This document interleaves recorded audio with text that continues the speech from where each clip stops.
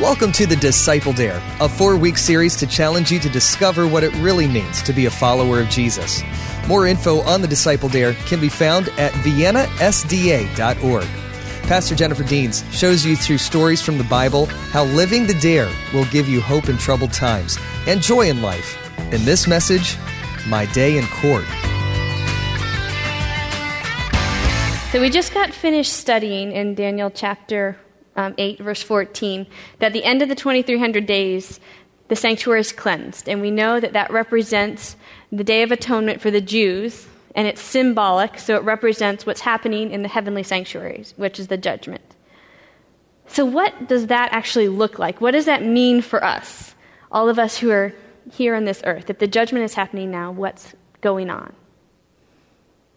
It was a day that was pretty normal. You know, I went out to the market, and today it was just one of those days where I had a little bit of extra time. And so I decided to swing by the temple before I went home. And as I was nearing the temple, I saw a crowd gathering. And where there's crowds, there's usually something interesting going on. Since I had free time, decided to go over and see what was going on. As I got closer, I noticed a man was talking. And as he was talking, I was just enthralled by what he was saying. His messages seemed to just really connect with me. And in the middle of while he's talking, all of a sudden I hear this commotion behind me. Something's happening. And I turn around, and the Pharisees, they're dragging a half-naked woman. And she's screaming and she's hollering, all the while trying to grab a blanket that she's holding and cover herself. And she's crying. And they throw her in front of the man and say, "We caught this woman in the act of adultery. What are you going to do about it? What should be done to this woman? Should we stone her?" And the man,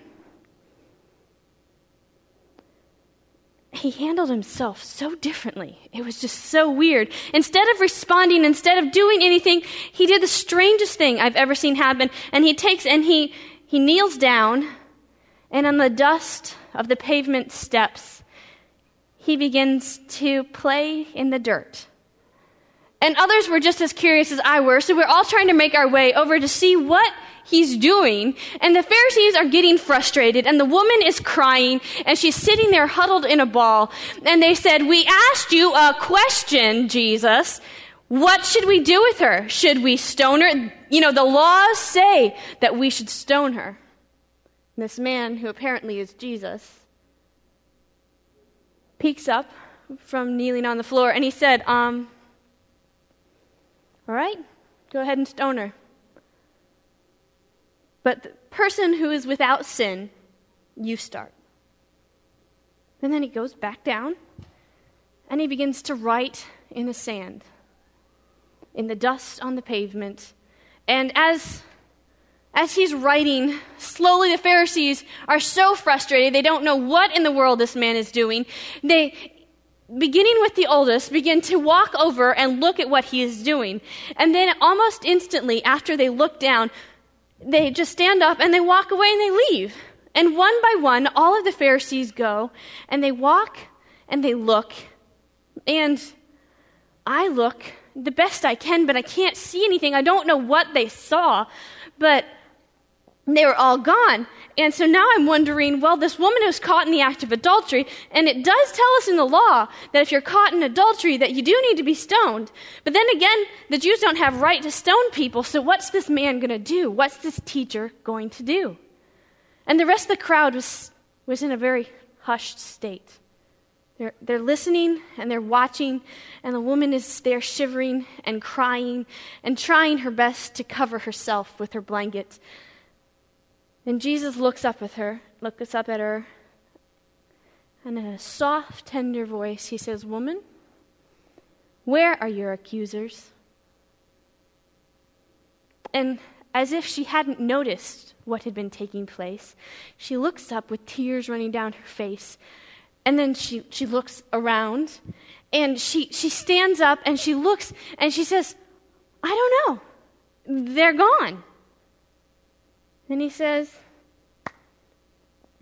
"I don't condemn you.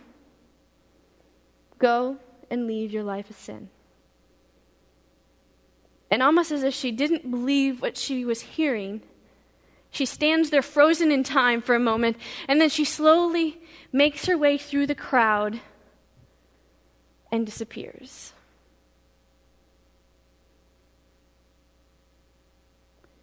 What just happened in this story? The story is found in John chapter 8. And it's one of the stories that I love to read and I love to see because it is what we so often do as humans. We judge. We judge other people. And it's really, really easy to pick on certain people because their sins stand out really bright. And so we can pick on the people who are doing some blatant sins, and so we like to judge them and we like to hold ourselves up. And so we find a woman. If you turn to John chapter 8, page 864, this woman is much like Job. Do you remember the story of Job that we talked about a few days ago? What had Job done wrong in order to have all of his wealth taken away and his kids killed and boils? What had he done wrong? He had done nothing wrong. He ended up in the crossfire of a war between God and Satan. And God knew he was strong enough to handle it, so he let Job go through it. Well, not that this woman hadn't done anything wrong, because obviously she was having an affair. But we learned something very interesting about her. Turn with me to John chapter 8. And we're going to start reading starting in verse 1. It says, Jesus returned to the Mount of Olives, but early the next morning he was back again to the temple. A crowd soon gathered, and he sat down and taught them. As he was speaking, the teachers of the religious law and the Pharisees brought a woman who had been caught in the act of adultery, and they put her in front of the crowd. Teacher, they said to Jesus, this woman was caught in the act of adultery. The law of Moses says to stone her. What do you say? They were trying to trap him into saying something they could use against him, but Jesus stooped down and wrote in the dust with his finger. We find a situation where a lady has been judged. She's been trapped almost, so that the Pharisees can use her so that they can trap Jesus and get him to either say something against their customs where they can take him to trial with the religious leaders of the day, or to say something against the Roman government, and so they could take him to trial with the Romans. Either way, they thought they had a surefire, bulletproof plan on how to get Jesus. And this poor woman is caught in the middle. How do we know she's caught in the middle? Turn with me to Deuteronomy chapter 22. That's page 164. Deuteronomy chapter 22. Deuteronomy chapter 22. And we're going to read verse 22 starting. Deuteronomy 22, verse 22. It says, if a man is discovered committing adultery, both he and the woman must die. In this way you will purge Israel of such evil.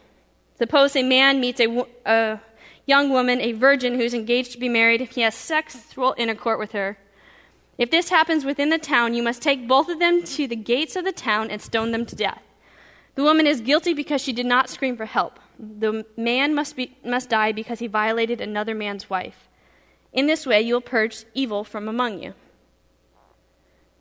What's different about what the law says and about what happened in this situation with this woman? Where's the man? Where's the man? So the Pharisees, they're doing something. They're trying to hold court with Jesus, but they're just doing what's convenient for them. They had to find a way to trick Jesus, and so they set this up. We don't know how, but it implies, because if she'd been caught in the act, it couldn't be circumstantial evidence according to the Jewish laws. It had to be the act. You had to catch the act. So if she was caught in the act, obviously there was someone else in the act with her, and they were both supposed to be stoned. But he is conveniently missing. And there's been lots of speculations about who this man was. And we're not necessarily going down that road right now, but we know that he was The Pharisees had set this up because they were trying to trap Jesus. And here comes the woman who's caught in the middle, and she's being judged. Now, what does the court look like for her? Who are her accusers? The Pharisees. The Pharisees are her accusers. And not only that, but they drag her out in public. This shows us another reason they were trying to trap Jesus, because they drag her in public where there's a crowd. If they had found somebody, they could have come to Jesus with the same question. They could have gone before the tribunal and gotten an answer without dragging her along. But they're trying to try Jesus in the court of public opinion. And so if Jesus says something wrong against their laws or against the Romans, they've got tons of witnesses. They've got the crowd.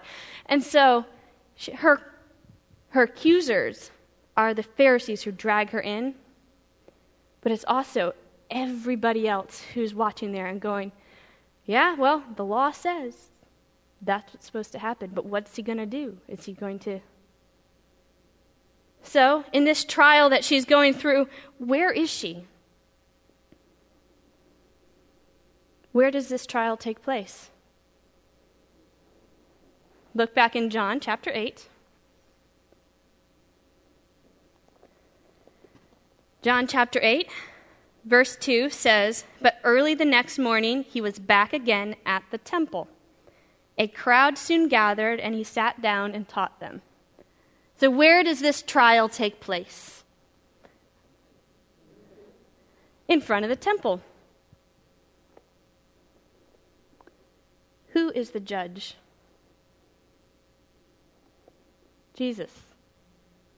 Jesus is the judge.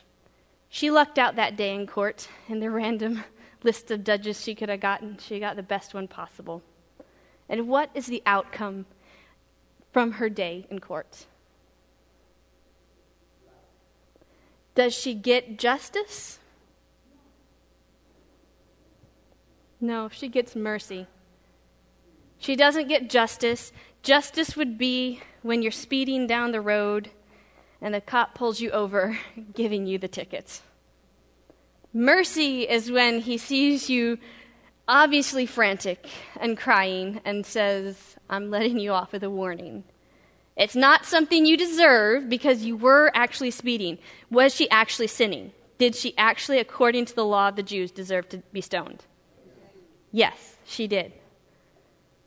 And so, brought before the judge, she receives an undeserved pardon. How is that fair? Why does it work that way? It's another day, and this day you're at work, going about your job as usual, being annoyed by the coworker that irritates you, and, trying to stay as focused as possible, doing the tasks at hand, and suddenly, out of nowhere, there's a commotion. And in the commotion, you realize that there's this evil-looking person, and he is coming straight towards you, and he says, "Bailiff, take this person." Without any warning, without any reasoning, you are handcuffed and you are dragged off.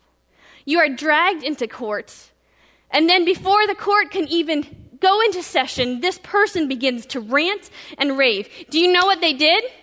I have a list. And on that, he pulls out from his pocket a list. And as he opens the list, it seems to go on and on and on and on and on. And he begins to read through the list of stuff. And as he's reading through stuff, he's reading stuff that you thought nobody knew about. Stuff that you struggle with. Stuff that you did a long time ago. And the more he reads, the more shame you feel. And you realize before you notice it that you're standing there shaking and you're cowering. Everything he said is true. And this evil being says,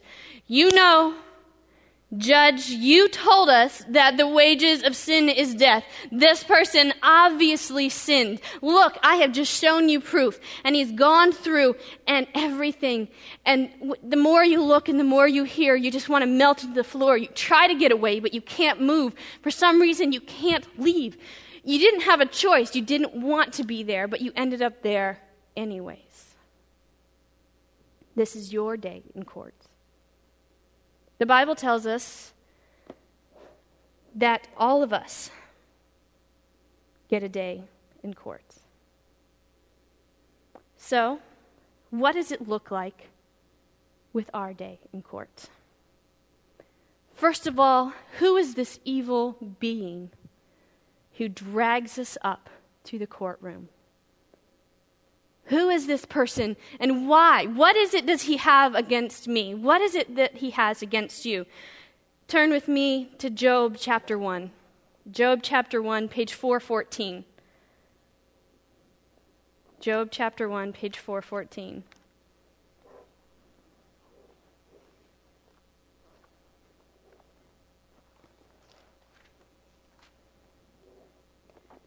Job chapter 1, verse 6 says, "One day the members of the heavenly court came to present themselves before the Lord, and the accuser, Satan, came with them." In Job chapter 2, verse 1, it says the exact same thing. One day the members of the heavenly court came again to present themselves before the Lord, and the accuser, Satan, came with them. Who is this Satan? We talked about him, the second topic we talked about. He used to be Lucifer. He was in heaven, and he had this war with God. And just like the woman, and just like Job, we've ended up in the crossfire of a war between good and evil, between God and Satan.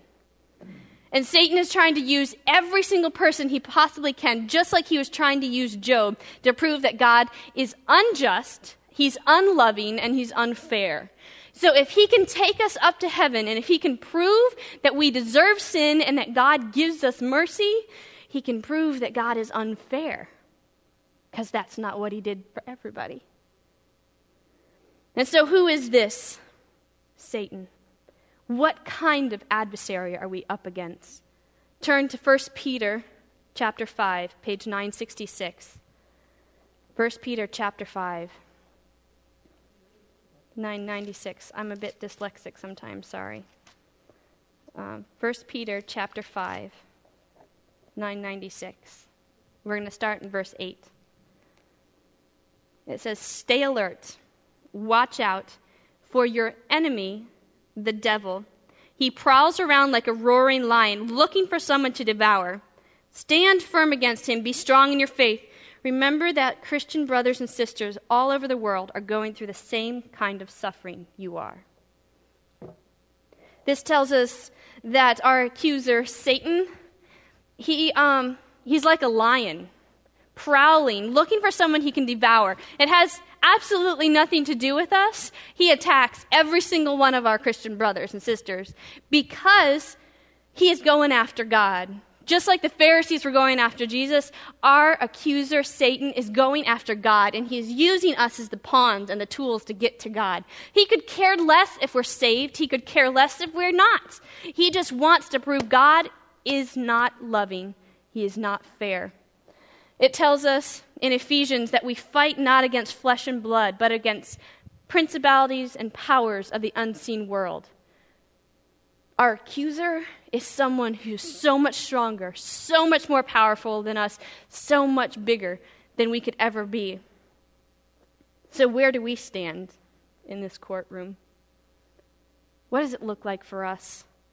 Turn to 2 Corinthians chapter 5, page 941. 2 Corinthians chapter 5.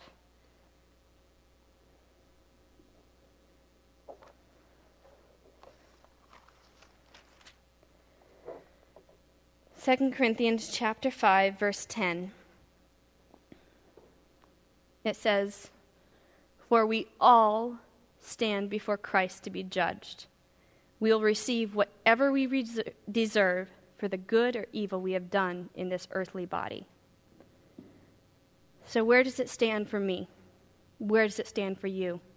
Can I skip my day in court? How many of us have to go? All of us have to go.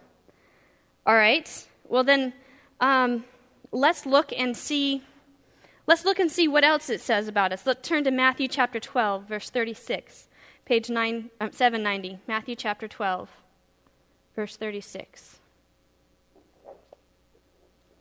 Matthew 12, verse 36, page 790.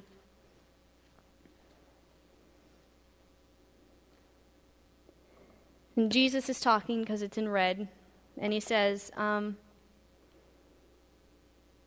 I tell you this, you must give an account on the judgment day for every idle word you speak.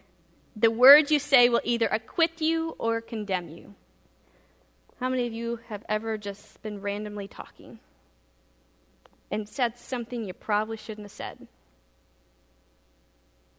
Every single one of us. Oh, but if you're in court here on earth, you would get assigned a lawyer. And something that an earthly lawyer would do for you, when he would try to make you look as good as absolute possible. And so what an earthly lawyer would do is it would be like if this lady in John chapter 8 had a lawyer, the lawyer's opening arguments would have been something like this. Okay, this is an unfair trial. The law states that the man and the woman caught in the act of adultery, they both need to be stoned. This is biased. It's unfair. It was actually his fault. And so they would start putting the blame on somebody else. Is that a fair assessment of what our judicial system does? They try to make you look the best that you possibly can and put the blame somewhere else. And that's exactly what sin offers us. In Genesis chapter 3, remember when we talked about Adam and Eve? What happened when God was walking in the garden after they had sinned and they were hiding from God? And God says, "Did you eat from the tree that I told you not to eat from?" They said, "Yes, we did. We're sorry." No. Adam's like, "It's her fault." "Wasn't mine. It was her fault." And she's like, "No, it wasn't my fault. It's the snake's fault." And it's a ploy. Now, does this ploy work in God's eyes? Turn with me to Isaiah chapter 64, page 604. Isaiah chapter 64. Not only do lawyers try to, pawn the blame off on somebody else, but they try to, well, they're really not that bad. You should see all the time they volunteer at the local hospice. The way that they use their talents, this is a good person. They messed up one time. You have to give them leniency. You have to give them grace.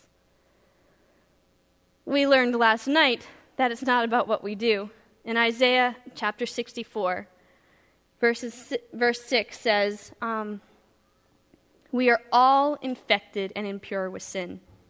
We display our righteousness, our righteous deeds. They are nothing but filthy rags.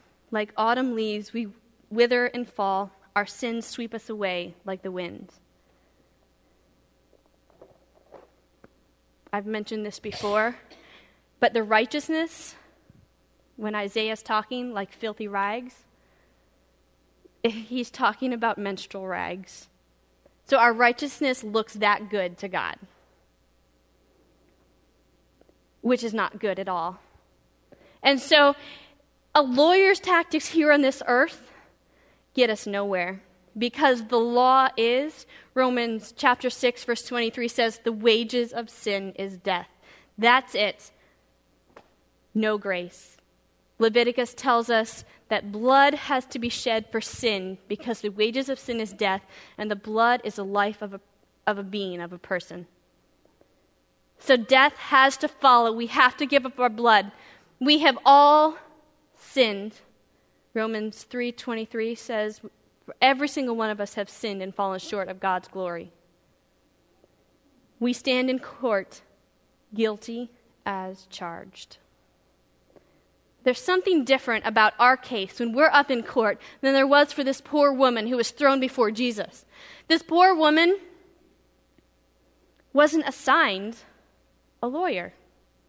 She wasn't given her right. She wasn't given the court-appointed lawyer. You know, in America, that we have the right to have representation. Well, in our day in court, we have that right. So let's see who our lawyer is. The person that we can allow to represent us, or we could always choose to represent ourselves. Turn with me to 1 Timothy, verse 2, page 970, 1 Timothy verse 2.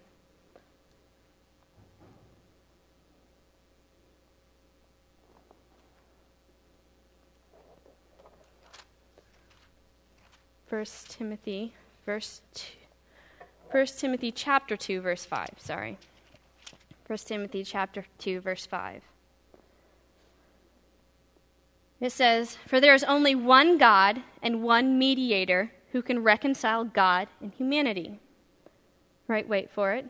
This is who our lawyer is. There's only one person who can be the go-between between us and God.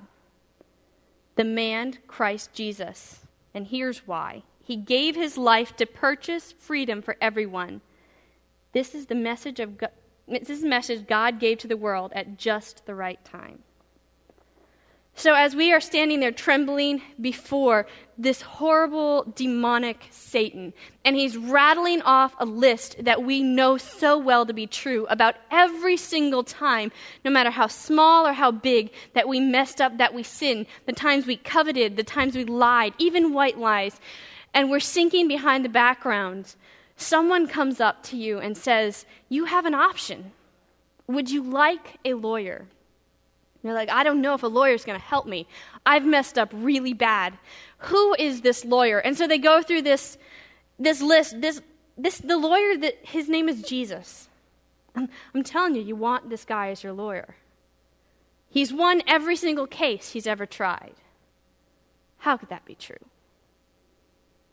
Well, let's look a little bit more about this lawyer. What else does it say in 1 John chapter 2, verse 1? It's page 1000, 1 John chapter 2, verse 1.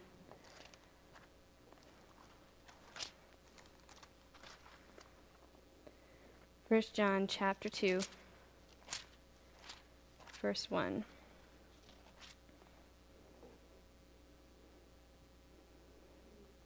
It says, "My dear children, I am writing this to you so that you will not sin." Okay. So, don't sin anymore. Can any of you guys do that for me? Stop right now. Can I get a promise? Fortunately, John figured that wasn't going to work too, and he kept writing. "But if anyone does sin," which I fall in that category, "we have an advocate who pleads our case before the Father. He is Jesus Christ, the one who is truly righteous." And in Hebrews chapter 9, verse 24, it tells us that Jesus is sitting at the right hand of God. And so, you're standing there and you're trembling. You know so well that the accusations are true.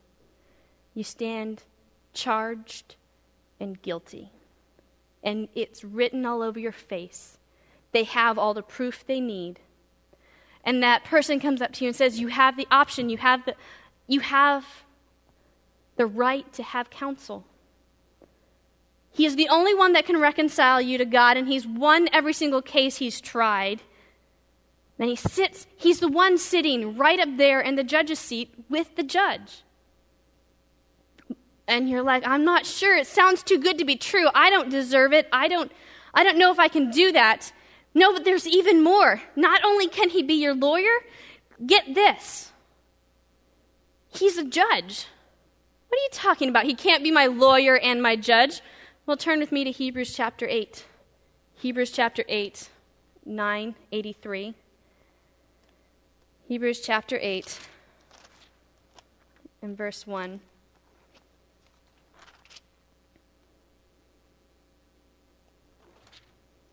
Hebrews chapter 8, verse 1. It says, "Here is the main point. We have a high priest who sat down in the place of honor beside the throne of the majestic God in heaven." All right? So this tells us that he's sitting there at the throne with God in heaven. That doesn't mean just because he's sitting in the judge's seat that he's the judge. He can't be my lawyer and my judge at the same time. It just doesn't make sense. Well, then turn with me to Acts chapter 10, verse 42. Acts chapter 10, verse 42, page 893. Acts chapter 10, verse 42.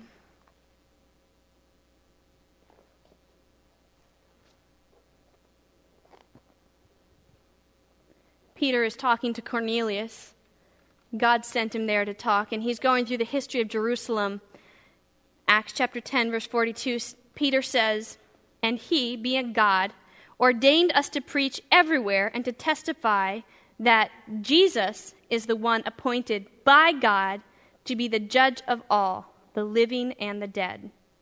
He is the one all the prophets testified about, saying that everyone who believes in him will have their sins forgiven through his name."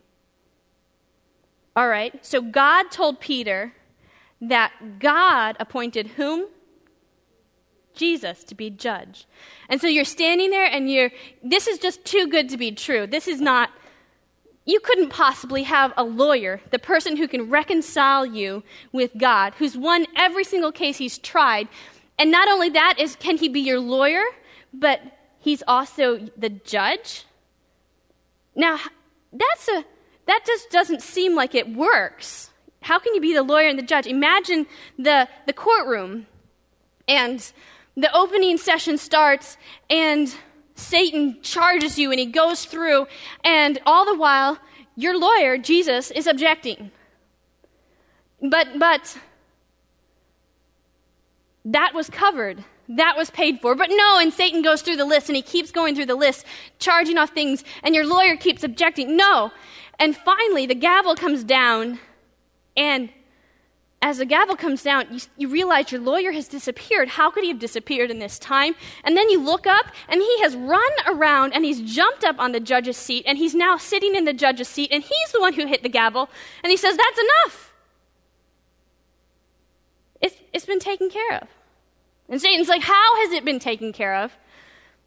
And that's where something even greater comes in, because this court-appointed lawyer can not only be your lawyer and your judge, he can be your substitute.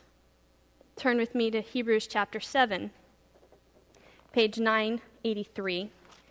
Hebrews chapter 7, page 983.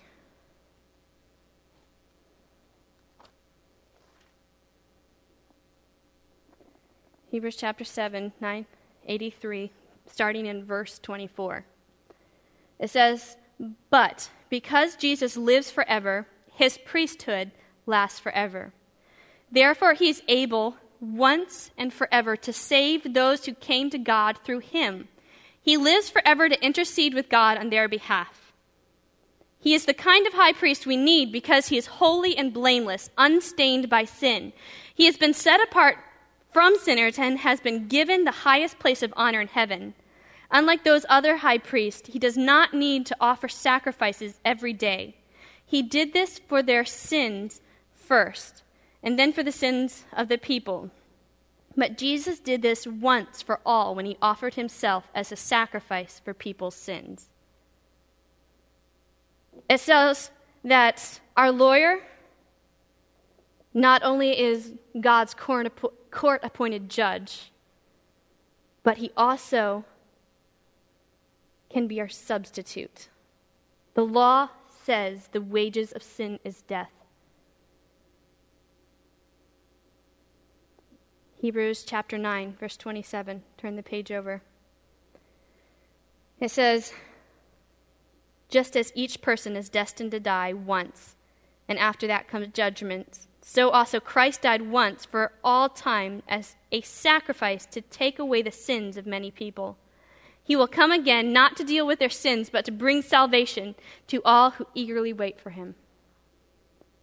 You're standing there in heaven's courts. And what is happening?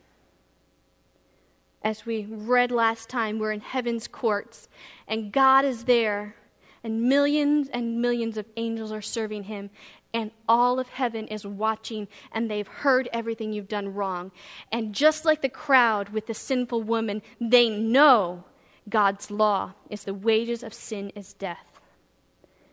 You have a choice. You've been offered a lawyer.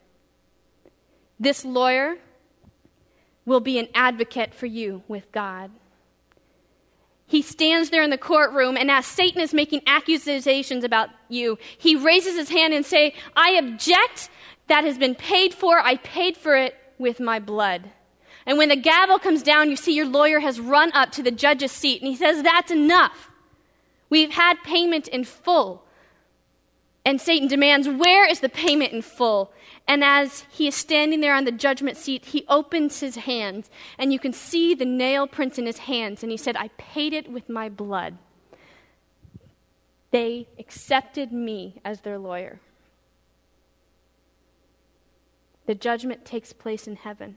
That's what's happening right now ever since 1844. And all of us have a choice. And there are two groups of people. The first group of people are those who accept the lawyer. 1 Corinthians chapter 15, page 936, tells us what happens to them. 1 Corinthians chapter 15, verse 20. 1 Corinthians chapter 15, verse 20 says, but in fact, Christ has been raised from the dead. He is the first of a great harvest of all who have died. So you see, just as death came into the world through one man, now resurrection from the dead has begun through another man. Just as everyone dies because we all belong to Adam, everyone who belongs to Christ will be given new life. What does that say? How do you win your case in court? Is it by being like the rich young ruler and doing all the commandments and following all the rules? No. Even if you have the relationship with God that begins to produce the fruits in line with his law, that's still not what saves you. What this tells us is everyone who belongs to Adam with their sinful nature by themselves deserves death. But everyone who belongs to Christ, who sides with Christ, who says, I want him as my lawyer, I want him to represent me, you will get eternal life. What happens to the other group? Turn with me to Isaiah chapter 43, page 587. Isaiah chapter 43, page 587.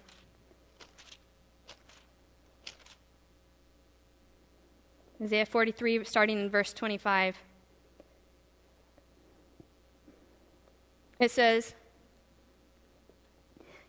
I alone will blot out your sins for my own sake, and I will never think of them again. This is God talking. He says, but if you want, let us review the situation together. And you can present your case to prove your innocence. Right? So God says, I can blot out your sins. You've got to come to me.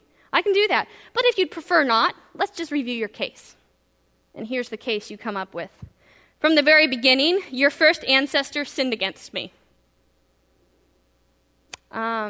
All your leaders broke my laws, and that's why I have disgraced your priests. I have decreed complete destruction for Jacob and shame for Israel. What do we get when we stand by ourselves? What do we get? Turn to Revelation chapter 20, verse 15. That's page 1020, Revelation chapter 20, verse 15.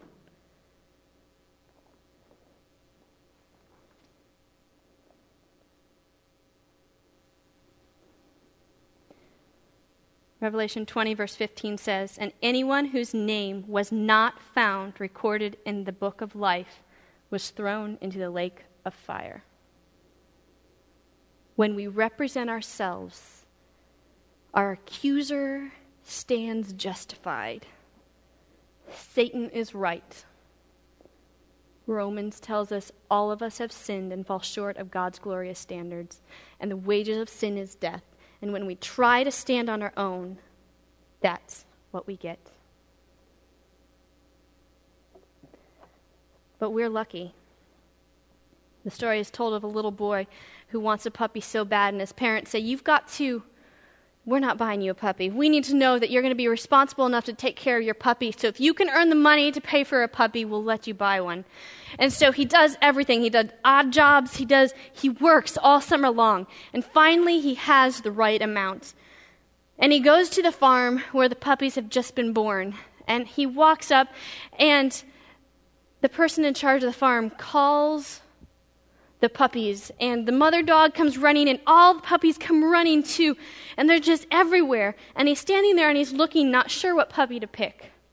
And then around the corner of a barn comes a little tiny puppy, dragging one of its legs behind him. And the boy says, "What's wrong with that puppy?" And the guy says, "I think I'm going to have to shoot him. He was born crippled. He won't amount to much. The mother's not letting him feed. He's going to die soon anyways." And the boy says, "That's the puppy I want. I'll pay the full price." And he gives all his hard-earned money to the man.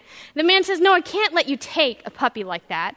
How can you take a puppy like that? He's crippled. He'll never amount to anything. You won't be able to run and play with him." And with that, the boy pulls up his pant leg to reveal his leg brace. He'd had polio, and he said, "That puppy needs someone who understands what he's going through." And that's the lawyer we've been given.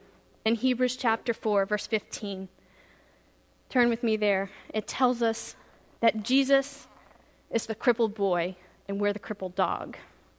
In Hebrews chapter 4, page 981, verse 15. It says, "This high priest," and if you looked up to the paragraph before, it says, "Jesus, the Son of God." This high priest, Jesus, the Son of God, of ours, understands our weakness, for he faced all of the same testings we do, yet he did not sin. So let us come boldly to the throne of our gracious God. There we will receive his mercy, and we will find grace to help us when we need it most. The judgment is taking place, even as we speak. Matthew tells us in chapter 24 that when Jesus comes back, he's going to put the sheep on his right and the goats on his left. And if we try to stand through the judgment by ourselves, we will end up with the goats, and we will end up in the burning lake of fire. You have a choice tonight. Your day in court is coming, and we don't know how soon. The dare tonight is, can you admit, can you recognize that you stand condemned in heaven's courts? I dare you to allow Jesus to stand in your place as your substitute on the stand for you, as your judge and as your lawyer. You can't lose with that combination. Jesus has never lost a case. And I dare you to believe that with Jesus, you can stand worthy before the courts of heaven. We don't know when the judgment's going to end. The Bible never tells us. We know it's taking place, and we all have a choice. My choice is accept the lawyer. And if you do, you receive the same undeserved pardon that the woman got when Jesus was writing in the dust. I believe that when he was bending down, his finger was writing pardon. You've been listening to The Disciple Dare from Pastor Jennifer Deans. We hope this message encouraged you as you learn to follow in Jesus' footsteps. If you'd like to learn more about how you can take the dare, drop by viennasda.org. There you'll find resources to get connected to others like yourself and to help in your spiritual journey.